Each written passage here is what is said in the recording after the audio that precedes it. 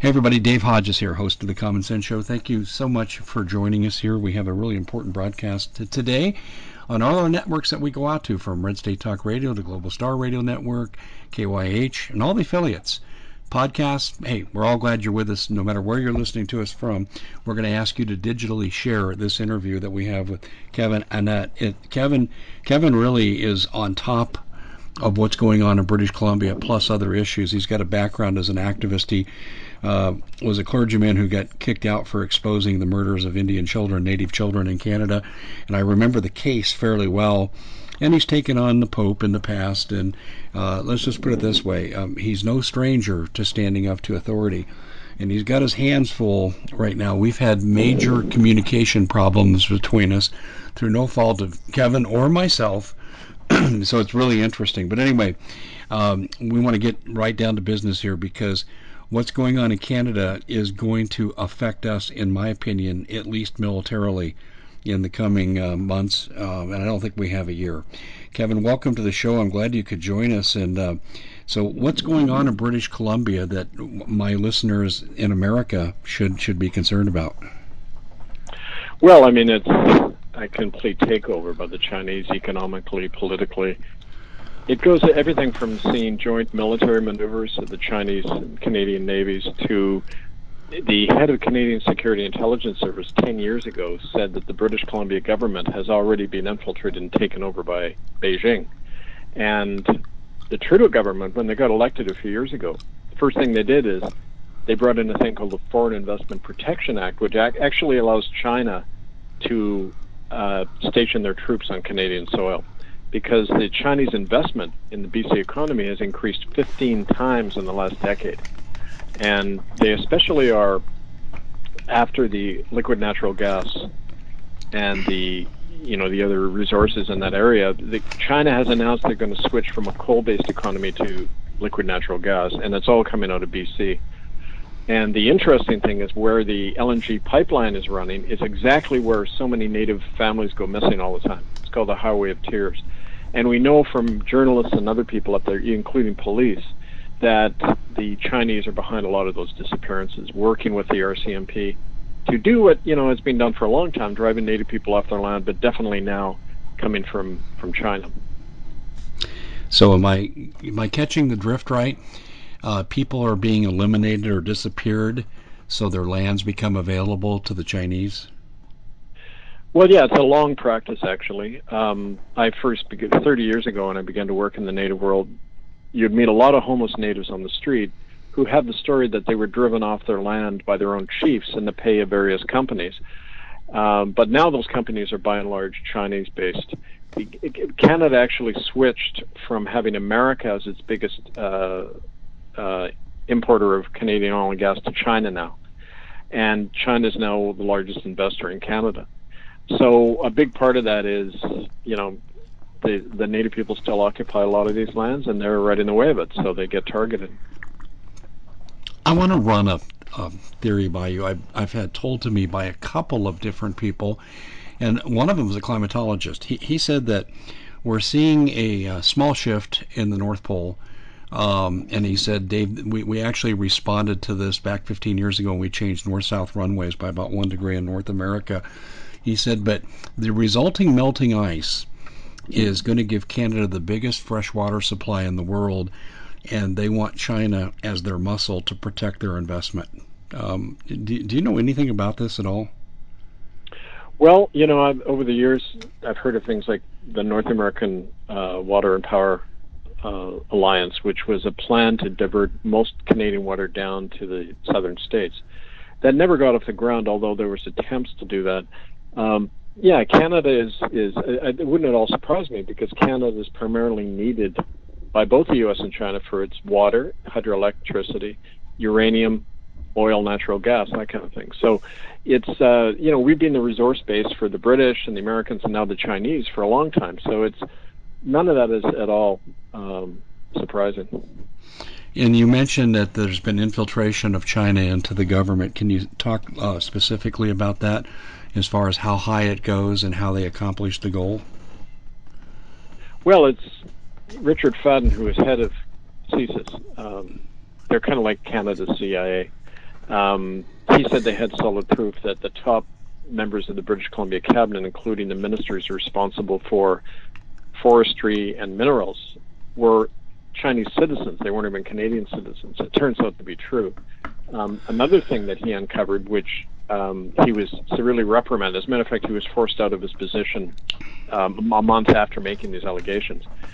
But we found out through his office that one of the generals responsible for organ trafficking in China, where they kill a lot of people in prison and traffic their organs, the same general sitting on the board of directors of the PetroChina affiliate that owns all these LNG sites. Now, when I was working as a street minister in the 90s in Vancouver, we'd have a lot of people describing how there was a former RCMP officer who said that when the first bodies of these women who disappeared were found, they were missing organs. But that was swabbed out of the police and the court reports. And so I think there's a direct tie-in, with that whole agency too. Is it a wink and a nod kind of relationship Canada has with organ trafficking in China and Canada, or do you think there is direct participation? Well, there's direct participation, including from the big pharma companies. For example, there's been some articles written recently about how Pfizer, for example, does tissue sampling for organs that are obtained in China. I mean, the big pharma is directly tied into the whole human and organ trafficking industry. And the West Coast, including the Pacific Northwest coast of America, is one of the heaviest human trafficking ports in the world, Seattle and Vancouver. The UN did a report in the 90s saying that Vancouver was the third most of cities in the world, the third highest incident of people going missing, people being trafficked out of the port.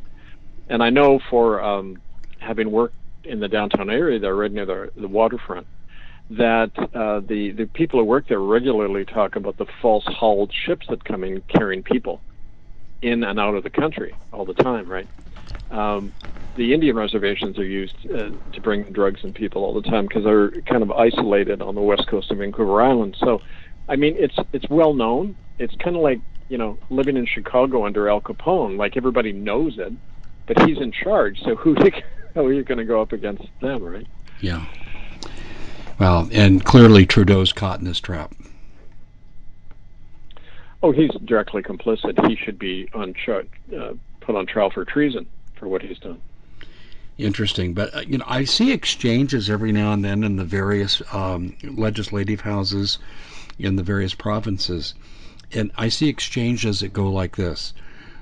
Someone is questioning a position, an administrator from the Canadian government, about Chinese involvement and how deep it goes, and they never answer the question. And when the representative becomes more persistent, they cut his mic off. And I've seen that probably a half dozen times. Yeah, that shows you how high it is. It's an official level, this stuff operating. So when in Vancouver, when you raise this issue at all, you're immediately accused of being anti-Asian or racist, of course, rather than saying that it's really a fact. I mean, we're not making this stuff up, right? Yeah, well, here we are in the lower 48. We're well conditioned to an opposing view automatically makes you a racist. We already know that. Mm-hmm. And we have seen that. That's absolutely incredible. And it's amazing they call you racist. Is it racist against the Chinese because you're protecting Native Americans? Is that what they're getting at? Well, it can be twisted any way they like, but people here see the way the wind's blowing. And in fact, a lot of the people I know, including Native people, are moving out of the province because of the degree of penetration going on. I remember 15 years ago, there was a Native couple who was working in Vancouver, and they said that up around Prince George and Prince Rupert, which is a super port on the west coast beneath Alaska there, Prince Rupert has been developed by Chinese money, and it's through that port that a lot of illegal Chinese immigrants are coming in. They're really colonizing all of northern BC with illegal Chinese immigrants, and the Canadian government turns a blind eye to it. Sure. Are they actually soldiers? There is military, yes, but often they're plain clothes, so they're not observable. I had a friend, Merv Ritchie, who's a journalist up in Terrace, British Columbia, And he ran a series of articles on what he had observed of the Chinese operating. Well, the RCMP came in and arrested him. They had him in jail for 2 months. They were harassing him on trumped-up charges. They shut down his publication. So I mean, it's a well-known fact, but where do you take it? Because the media is so controlled, totally in Canada. Yeah, and you're in Canada. Would you be considered to be what we call the alternative media here in America? We try to be, but even the alternative media in Canada is heavily, their memory is swapped. They don't really understand where a lot of this stuff came from, and there's certain issues that even they don't touch, having to do with, for example, how I got started in this work, about the murder of children in these Indian schools run by the churches. Nobody wants to touch that topic, right? And it partly is the Canadian mentality. It's kind of that British belief that you're a traitor if you challenge the church and state. Whereas I know when I lecture in America, people get all interested when I say I've gone up against my own government. So, it's a different mentality for sure. Yeah, it definitely is, and I'm surprised there's not been more. I always thought of Canadians were the rugged individualists, and that was their national trait among males particularly. And I'm surprised, given my previous stereotype, that there's not been more of a pushback to the tyranny that I am seeing. But I want to ask you about this court case, because we're getting it here in the States, and it's out of, I think it was Ottawa. It was Ottawa. A gentleman got fined $11,000. He was given a summons for violating the meetings rule about no more than 10 people, and he was leading a protest. And he went to court, and for part of his discovery, and he was representing himself pro se, he asked for isolated COVID sample so he could make the case there was no such thing, therefore no reason to have these restrictions. And when the prosecution said we can't produce the evidence, the judge dismissed the charges. Are you aware of that case? I am, yeah. That was in Alberta. Yeah. Is there anything that we should know about that case beyond what I've said? Because, I don't know how much we're getting censored out. Well, the thing about the courts in Canada is that there's absolutely no independence of the judiciary. They're all appointed. And to give you an example, a lot of the laws in Canada are never passed in Parliament. They're debated in what's called the Privy Council, which is the old colonial body. And the Chief Justice of the Supreme Court in Canada sits on the Privy Council. It's like the old boys club running the courts, running the executive branch. And they can nullify any court decision anywhere. And every judge knows that, so they all play the game. It's like when we try to bring charges against the churches for genocide and the government and the crown, they all threw it out. They were protecting their boss, right? So it's the same with this case. Yeah, it's good the judge threw out the case, but there won't be any legal consequence of that. Just like, they agreed that over 60,000 children died in these Indian schools, and yet no one has ever been prosecuted for it because they're not allowed to go against church and state. So it's that whole dilemma, of these precedents. Are you seeing a duplicity with regard to like Chinese immigrants coming in and they don't have to go into quarantine like a foreign visitor would have to? Oh, that's right. That happens all the time. You see, I mean, Canada's had a law for many years that if you pay $100,000 up front, you're in. You don't have to do any testing, any quarantining, any of that. And we saw in the late 90s when Hong Kong reverted to China, there was a massive infusion of Hong Kong investment money, and it created a huge amount of homelessness. Vancouver is now one of the most expensive cities in the world to live in, and it's all because of that Chinese invasion of money and everything. So it's it's so out in the open, right? It can't be denied, and yet people, being Canadians, they don't feel they have the right to do anything about it. That just runs contrary to what I thought Canadians would do. I thought they'd be in the street, and I thought there'd be major protests. Is Canada basically acquiescing to the illegitimate authority being imposed upon them? Pretty much, although it's different in Quebec. In French Canada, there were 100,000 people in Montreal protesting.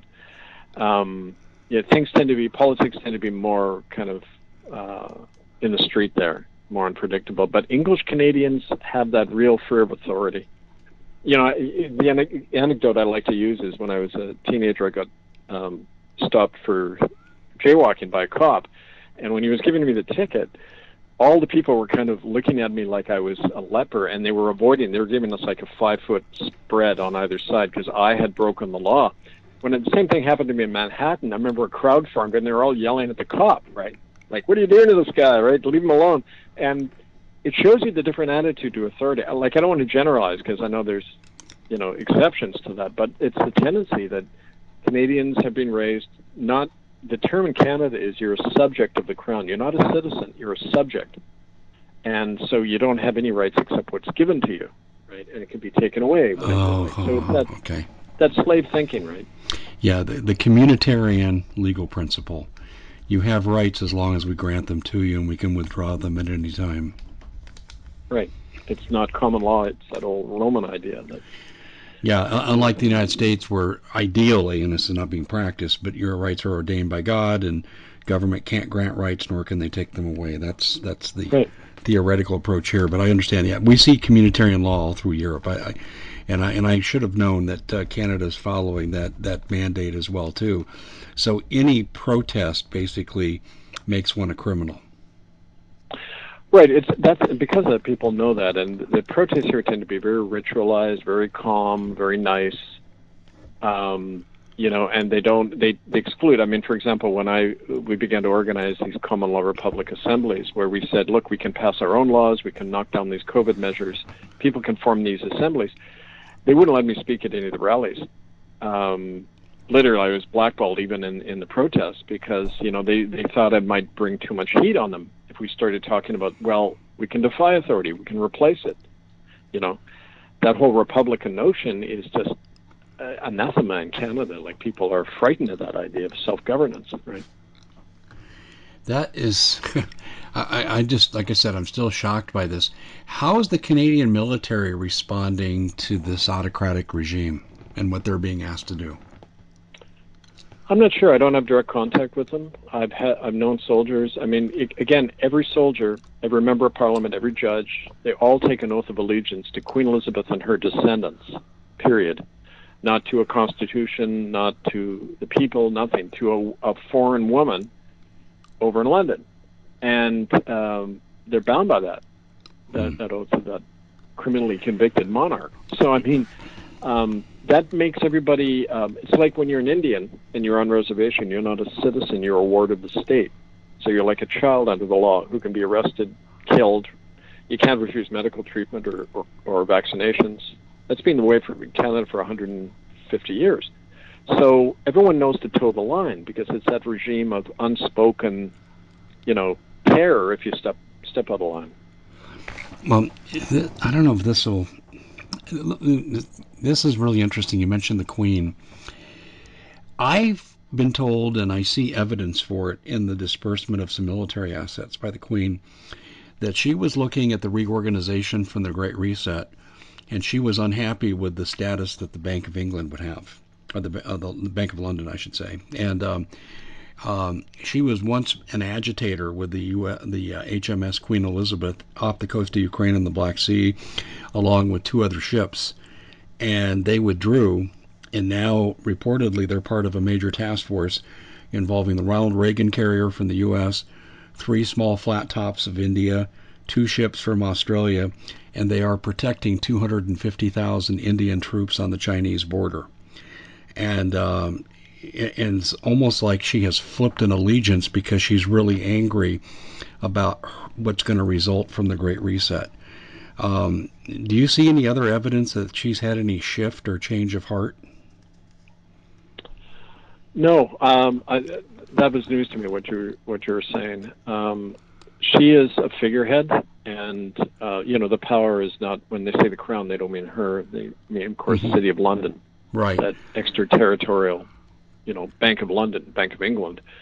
And I was working with a woman in Europe who had done a lot of research on where a lot of the world's money goes. And she named the Bank of England, the Vatican Bank, and the Bank of International Settlements in Geneva as a repository of basically all the money in the world. and because they're outside any territorial jurisdiction. So I think in terms of her role, it's especially after she was convicted in a common law court in Europe in 2013 of complicity in genocide. I mean, personally, because she had abducted 10 children from an Indian school and they were never seen again. And then the eyewitnesses conveniently died before they were going to give testimony about that. But I don't know. It's a good question to me. It's an open question about her, the exact how much role she plays. Well, I was told that, and this came from someone who's a retired RSOF, your major military special forces operation in America, and he said his Pentagon sources told him that the Queen has assumed control in a lot of military action, and she can actually contact a commander on a ship personally. And he maintains that's what happened here when they sent the HMS Queen Elizabeth along with 2 other British ships, off the coast of India. The evidence for this is pretty strong that this task force exists. It's actually very strong. And many of us have been on this story for about 5 weeks now. And at that same week, and to kind of collaborate this, Japan came out and told China, if you attack Taiwan, we will attack you. And that was thought to be the cover for the South China Sea kind of being vacant of American ships because they were tied up with India. And it really starts to all fit together. But I just wonder if she could have had a change of heart about her allegiance with communist China, because they were certainly going down that path. I'm hopeful that that's the case. But I want to really go to another issue here, and it has to do with the takeover of British Columbia. And I saw a video that was actually snatched off my website. I did not delete it. It was snatched. And I published it, and it ran for about 4 hours, and overnight it was taken down. And it was a video sent to me by a lady in Canada, and her friend secretly shot the video, and she was coming back into British Columbia, and I think it was from the States. And they wanted her to go into lockdown, but she said she had an exemption. But that's not even what I was concerned about. What I saw there was they had Canadian officials handling the case, dealing with the lady, but behind them, menacing, was a man in a Chinese military uniform, and he appeared to be a high-ranking officer, and they were deferring to him in sidebar conversations. And the message to me was, the Canadians may appear to be in control of airports in British Columbia, but the Chinese are actually controlling them. Do you think I got something accurate? Yeah, very, very much, because we know also that all the security systems and computer hardware and everything for all the border agencies, security and embassies, that's been run by Chinese companies for over 10 years. So it's a very complete infiltration, Yeah, and to take it off my website, I have really good security. I mean, we're talking to do something like that, you got to be on a level with the NSA. And right.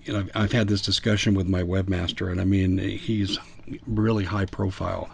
And he said, "Are you sure you did this?" And I said, "Yeah." And I produced 2 witnesses to him, and I said, "Look, they'll tell you they saw it too." And they were shocked, but I said, when I got up in the morning, it was gone. Right. It's as if it never existed. But the video was really clear, and the lady was very defiant. I was actually pretty proud of the lady. She said, "I'm not going to your lockdowns. I'm not doing your quarantines." And she was really being obstinate, and she was drawing a crowd, and it made them very, very nervous. It's like they didn't want this exposed in front of the public. And it just, to me, said there is a little bit of a spirit of defiance. The other thing that we're getting is Chinese combat troops with air support have now moved into British Columbia. In other words, they could be operationalized for an invasion. Do you know anything about that? Yeah, well, there's film of Chinese doing troop movements and on Salt Spring Island. These are the Gulf Islands. If you're in Seattle and you go north, you hit all these Gulf Islands. And you go north far enough into Canada, and that's where these maneuvers have been seen, also off the west coast of Vancouver Island. And so it's constant. You get these reports all the time, but of course it's got to be through alternative sources because you're not going to get it in the mainstream. Yeah, I've been told that some of the drills are for amphibious invasion. Mm-hmm. Do you know anything about that? No, I haven't heard about that specifically, no.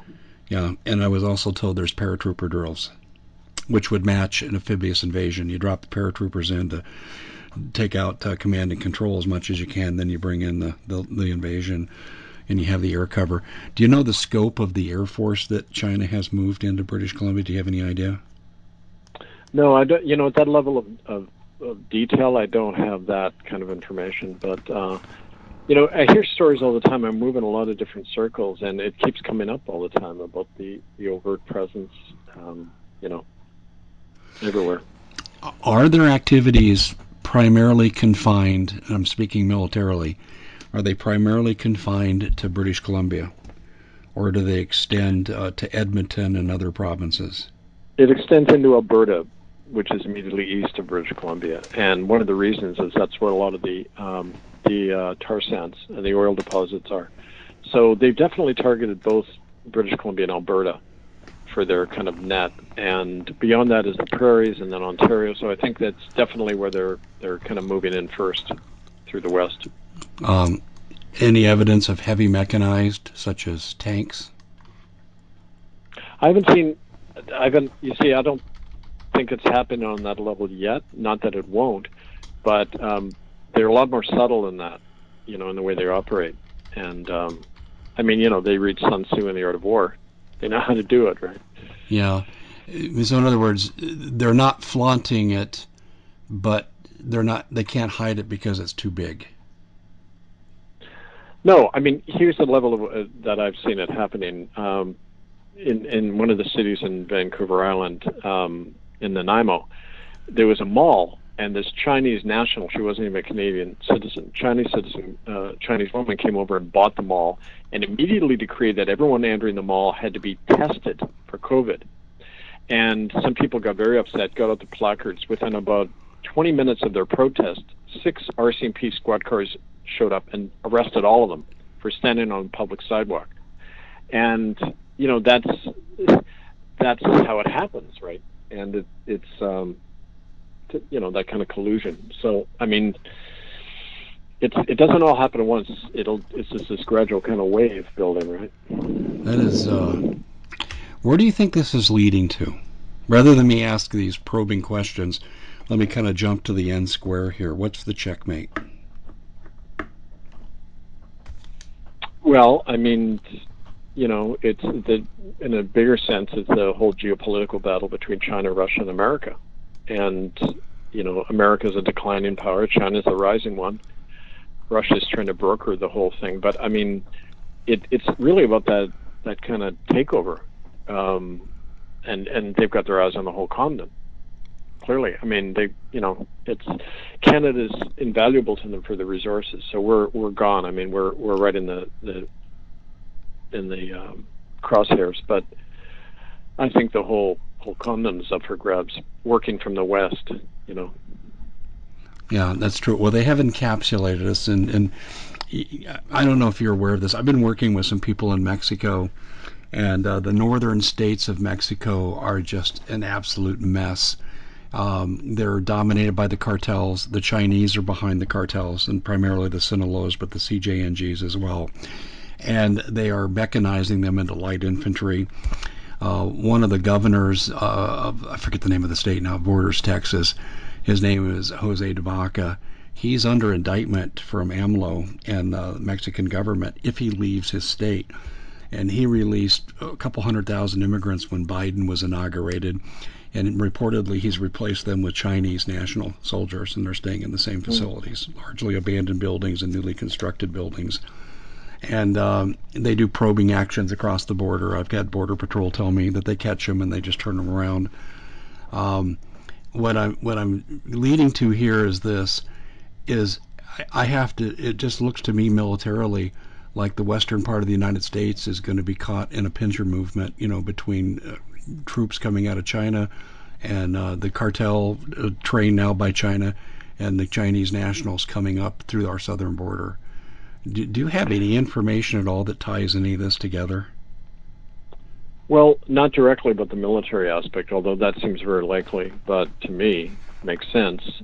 But one thing I didn't mention was that there's one of my sources in Ottawa tells me that there's a bill before Parliament that was sponsored by China, which actually would absolve China from any liability under Canadian laws. So in other words, China can ignore any Canadian laws when they're operating in Canada they like. They're like a nation operating with another nation under their own laws, not Canadian laws. So to me, that's like a setup for a complete takeover, right? I would say that, yes. It almost makes Canada a colony of China. It does make it, and in practice we already are. But in that sense, if the takeover is that complete, I wonder how much of a military action would be necessary, at least in Canada. I could see in the States, because I think there'd be more resistance. Gun ownership in Canada, how common is it? Oh, very difficult. Everything has to be registered. You can't get a handgun unless you're in a rifle club registered, and you got to check in every 6 months and give all this information and everything. Semi-automatic weapons banned. I could go down the store and get a rifle, but I'd have to be registered, and they monitor you, and they can come and seize it at any point.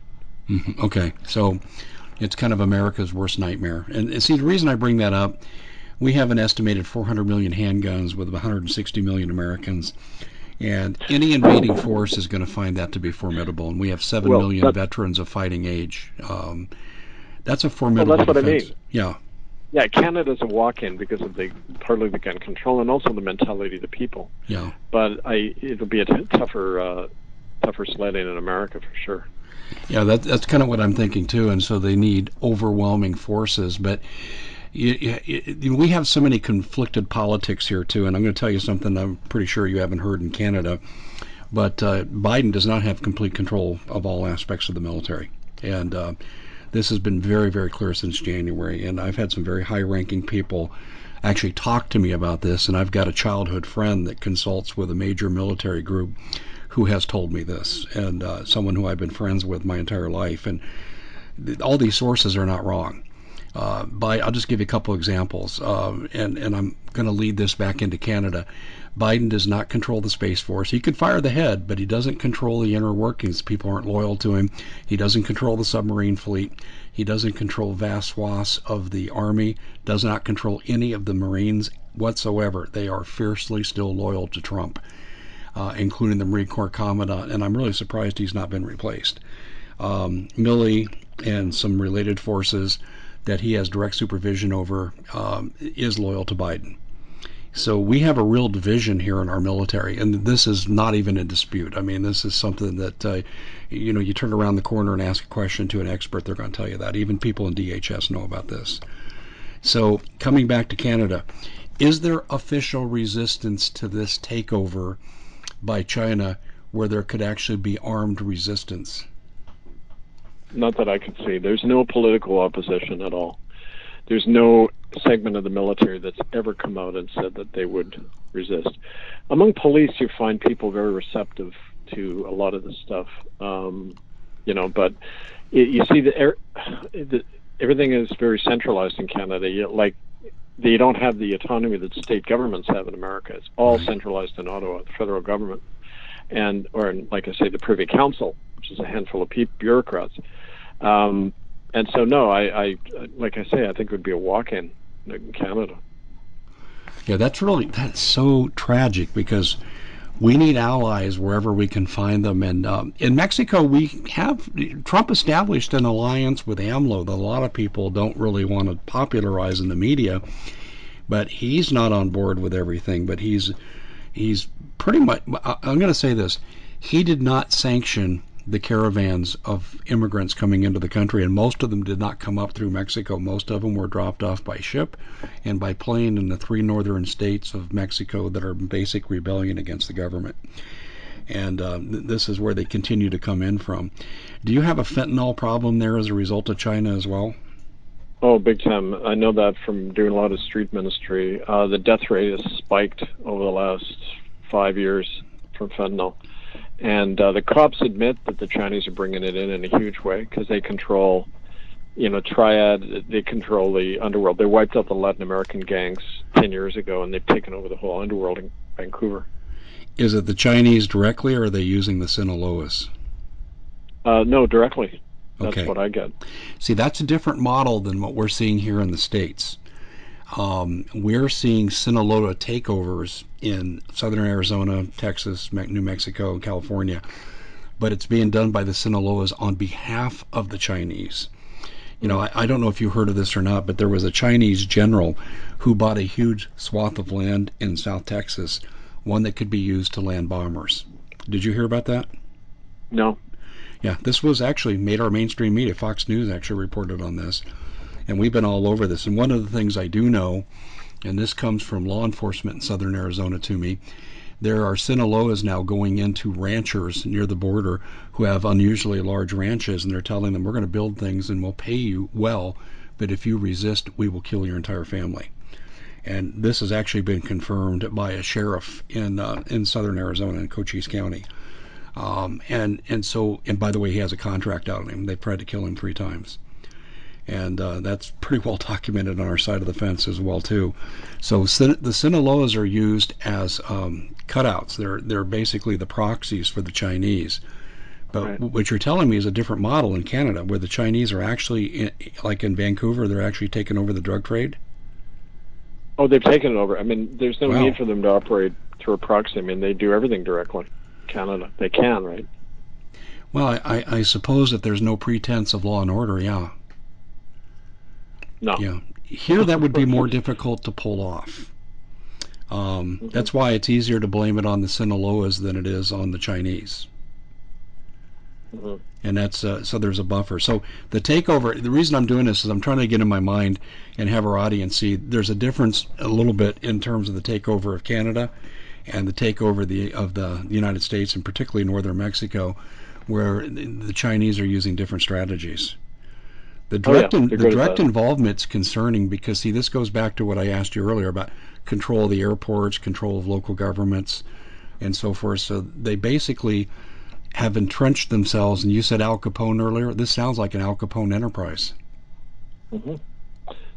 Yeah, no, they don't have to worry about what you get in America, where there's that sense of independence and people standing up for themselves. I mean, Canadians are just, I don't know, it's hard to describe unless you're here, but... Okay. Well, I'm going to ask you a really hard question. Yeah. Back in 2017, a document was leaked, and the authenticity is easily confirmed. And it was a speech made by Defense Minister Wei Fang to the Communist Chinese Party about their future goals. And he specifically mentioned that they want to occupy the United States for its resources because they're kind of like Japan before World War II. They're expanding their industrialization, but they don't really have the raw materials or the labor force necessary to do it. So they need to expand to a place like the United States that has the resources. And they said they're not interested in co-occupancy, which meant genocide. Now, that doesn't mean that the global powers are going to let them do that, but that's their goal, is genocide against Americans. In fact, he specifically said the only ones that will be spared are the 14 million Chinese that live inside the United States. Don't Canadians have that kind of fear as well? That when they're done taking everything over, are they going to commit genocide against us? You never hear any of that talked about, including the alternative news. I mean, Canadians are deeply in denial about themselves and their own history of genocide, so I don't think they would imagine that happening, from what I can see. But I don't think that's inconceivable at all. I mean, it follows, Well, this is one of the things that's pushing dissent in our military against Biden, because they see him being complicit with China, and they know they're dead if we become an occupied nation. I mean, this is kind of the bottom line. And the thing I would be worried about too, if I were a Canadian official, no one likes brown shirts. People who betray their own people. I'd be concerned the Chinese would do away with me too. At what point do they totally take over? I mean, what will that look like in China? Will it look any different than it does now?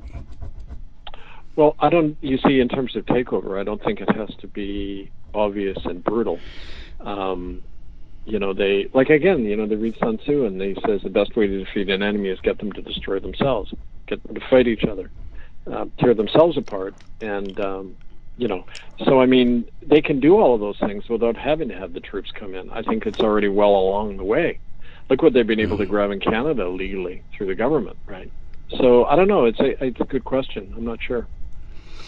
Well, if the notion that I asked you about very early in the show is true, that Canada's reaping huge swaths of newly developed or melting ice to fresh water, that would give the Chinese basic control over the world's most important resource. Because when you look at projections in the future, a lot of military planners will tell you future wars will be fought over water. But a quarter of all fresh water in the world's in Canada, and well, the Great Lakes and the northern waters. Wow, that's pretty amazing. So, what you're basically telling me, there's no resistance against this takeover. No, not that there wouldn't be, but it's at this point, no, it's like they're walking in, taking it. What about your university settings, professors, academic freedom?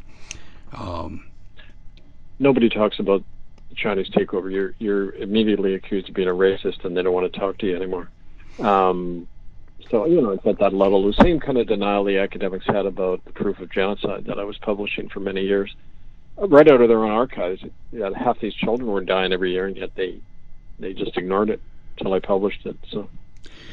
When the Chinese are snatching these people, as you described earlier, do you think they're ending up on a one-way trip to organ trafficking? Likely, yeah. It depends. I mean, they can't grab anybody because a drug addict, you don't want their organs. But there's a whole system. One of the things we found in Vancouver hospitals is the Catholic Church was sponsoring a system where young girls who got pregnant, they would sign over in utero the baby to the church, and the baby was then trafficked to families, to who needed a child, whoever. It's called the BFA protocol, Baby for Adoption protocol. All the hospitals have it, and as part of that, of course, they can make any baby go missing for any purpose. So it's rife for that,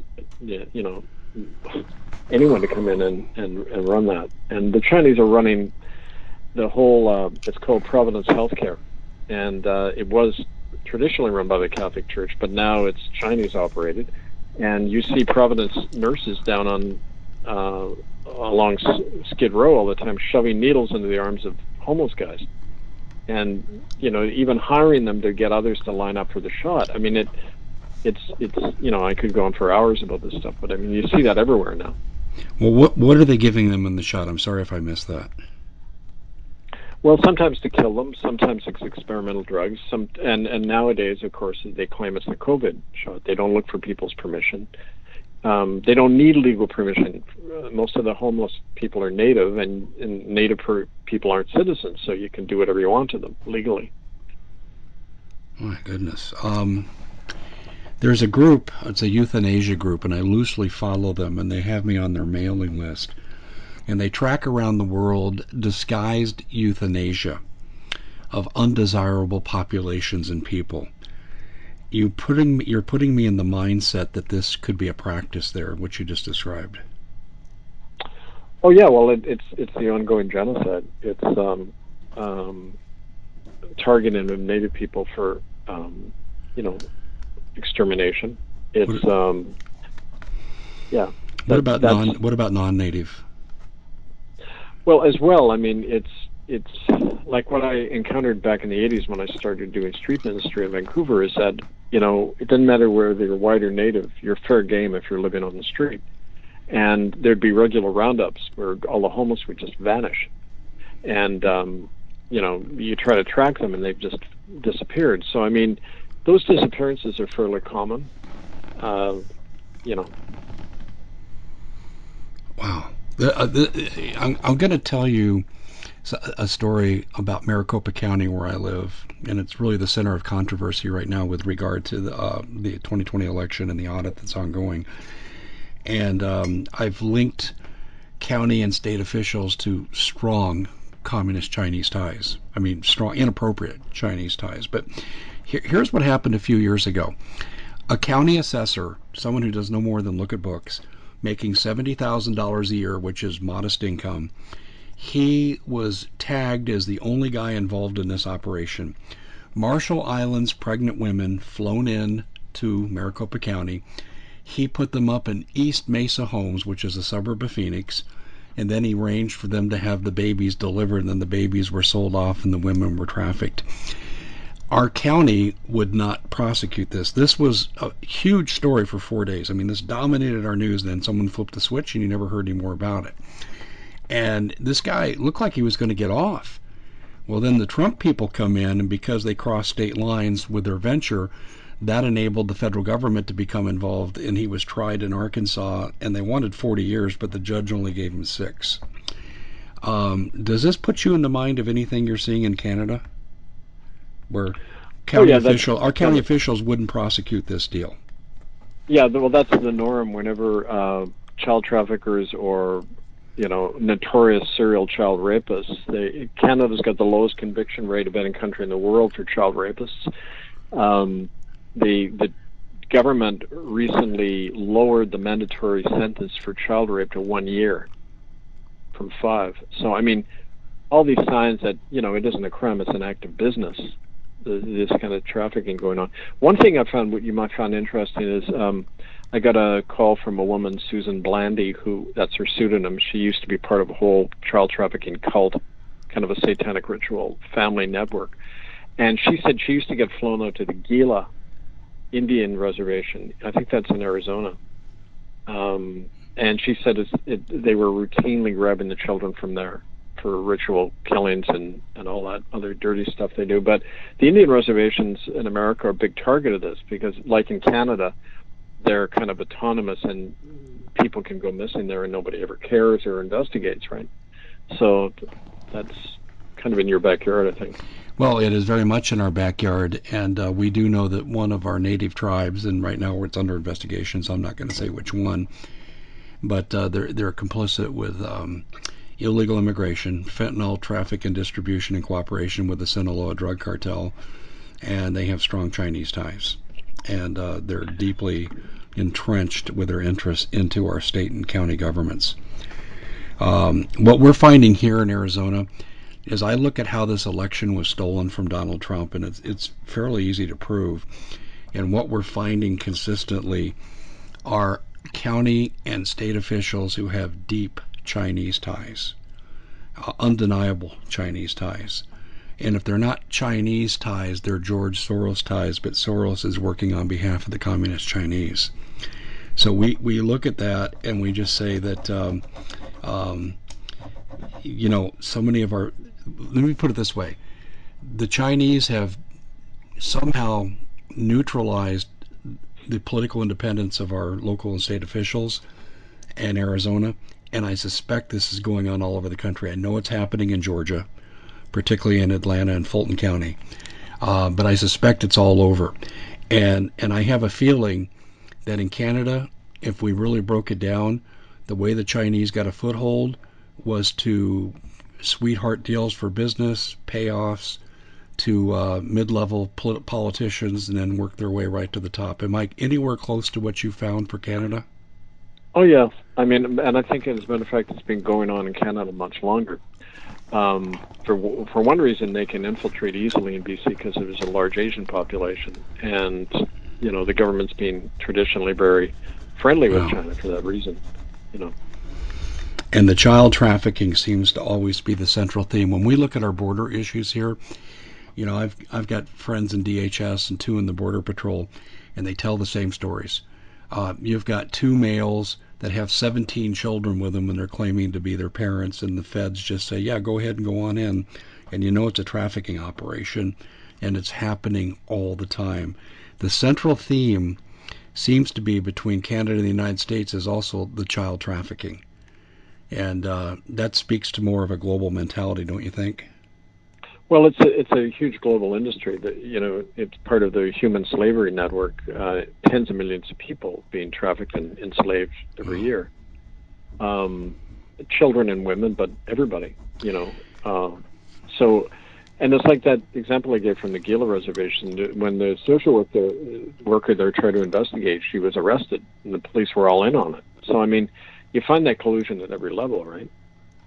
Well, I think here in the United States, we're seeing this administration turned a blind eye to all the child trafficking that's coming in through our border. And you've got Border Patrol agents that are going crazy and sheriffs that are going crazy because they know. And even when the sheriffs are able to act locally, they're being interfered with by the feds. So to me, I'm hearing the same kind of patterns that are going on here, and it's just absolutely incredible. Canada, when do you think Canada stopped being an ally of the United States? And I don't mean the Canadian people, I mean the government. Well, I think it was the big infiltration of Chinese investment started in the 90s. And I think for the last 30 years, it's been pushing more and more towards China. Okay. You know. Wow, this is so disturbing. And you really think this is going to come to some kind of final completion with complete control and not a whimper of resistance? Well, in Canada, I don't see an opposition at all. Yeah, wow. There's more in America, but I mean, I think it's time for people to close the ranks, kind of regardless of party allegiance or anything, and say, look, you got to defend your nation from a foreign power taking over, right? Yeah, but we got people at the county commissioner level, and that's really kind of low-level government. They run a county, not a city, not a state. They're running a county. And we're finding instance after instance where they're deeply enmeshed with Chinese ties. It's like there's no getting away from it. And I'll just give you an example of our governor. He had a business that wasn't doing very well, was flailing.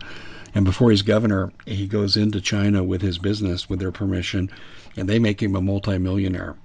Okay, he comes out of that, and in his first term of governor, he's addressing the National Governors Association. So he's speaking to all 50 governors, and the Chinese Chamber of Commerce was there, and this is in print in the World Tribune and also the South China. And he said, well, we know the Chinese need rare earth minerals for their military, and we're more than happy to accommodate what we have here in Arizona. That's how deep the betrayal is. Well, he's on the payroll. Yeah, I mean, this is treason. Chinese is a military adversary of the United States, and this is absolutely treason, Kevin, and that's what drives us crazy. And that's why I'm kind of surprised, though, because I'm telling you, the military hates the governor of Arizona. The people I talk to, they're loyal to America, and I'm surprised you're not getting some of that in the military in Canada. I'm no expert on the military here. I just know individuals. Okay. But you know, I mean, the thing about the Canadian military is it's tied into that whole mentality of Crown authority, and there's no notion of, you know, what you get in America. There's not that sense of patriotism in Canada at all. You know what I was hoping would happen from our discussion here, that I would leave this discussion with the feeling, well, we've got some Canadian allies and we can work against this together. And it just sounds like America's kind of on its own. I think there's individuals, definitely, but there's no movement or political party or anything that's resisting this, no. Well, in this country, too, there's a rising awareness, but I won't say there's a movement. I'm trying to stir up things in Arizona where I'm speaking to different community groups, and I'm saying your single connection with corruption here are communist Chinese ties. And I'm saying you need to eliminate all people in public office who have these connections. And so I'm trying to do this, and I'm trying to interest other people in doing it, but it's not very far along. But I will tell you this, the military is our best chance right now. I know the military is only going to go so far with Biden destroying the military, because no one wants to be sacrificed on a battlefield because they have inferior funding or equipment. Tell people how they can follow your good work, because you do very good work. Sarah Westall speaks so highly of you, and for good reason. Yeah, I just had an interview with her this morning. She's great. Murderbydecree.com is my main site with all my books, the work I've been doing for 25 years. Murderbydecree.com. They're moving to set up a republic in Canada, republicofkanata.ca, so Kanata. I love Republic of Kanata.ca. And if you want to write to me, I'm at hiddenfromhistory1@gmail.com. That's absolutely fantastic. Kevin, keep up the good fight. Maybe you'll gain some momentum. I just pray that happens because that Canada needs more people like you promoting the truth, because I think if the average Canadian knew, that they might take a stand. But I want to thank you for joining us here on the Common Sense Show, and we'll have you back to talk about your movement with regard to moving towards a republic. It's fascinating. But right now we're up against a hard break, and we got to say sayonara. So thank you so much for joining us. That's okay. Thanks, Dave. I appreciate it. Take care. Talk to you again.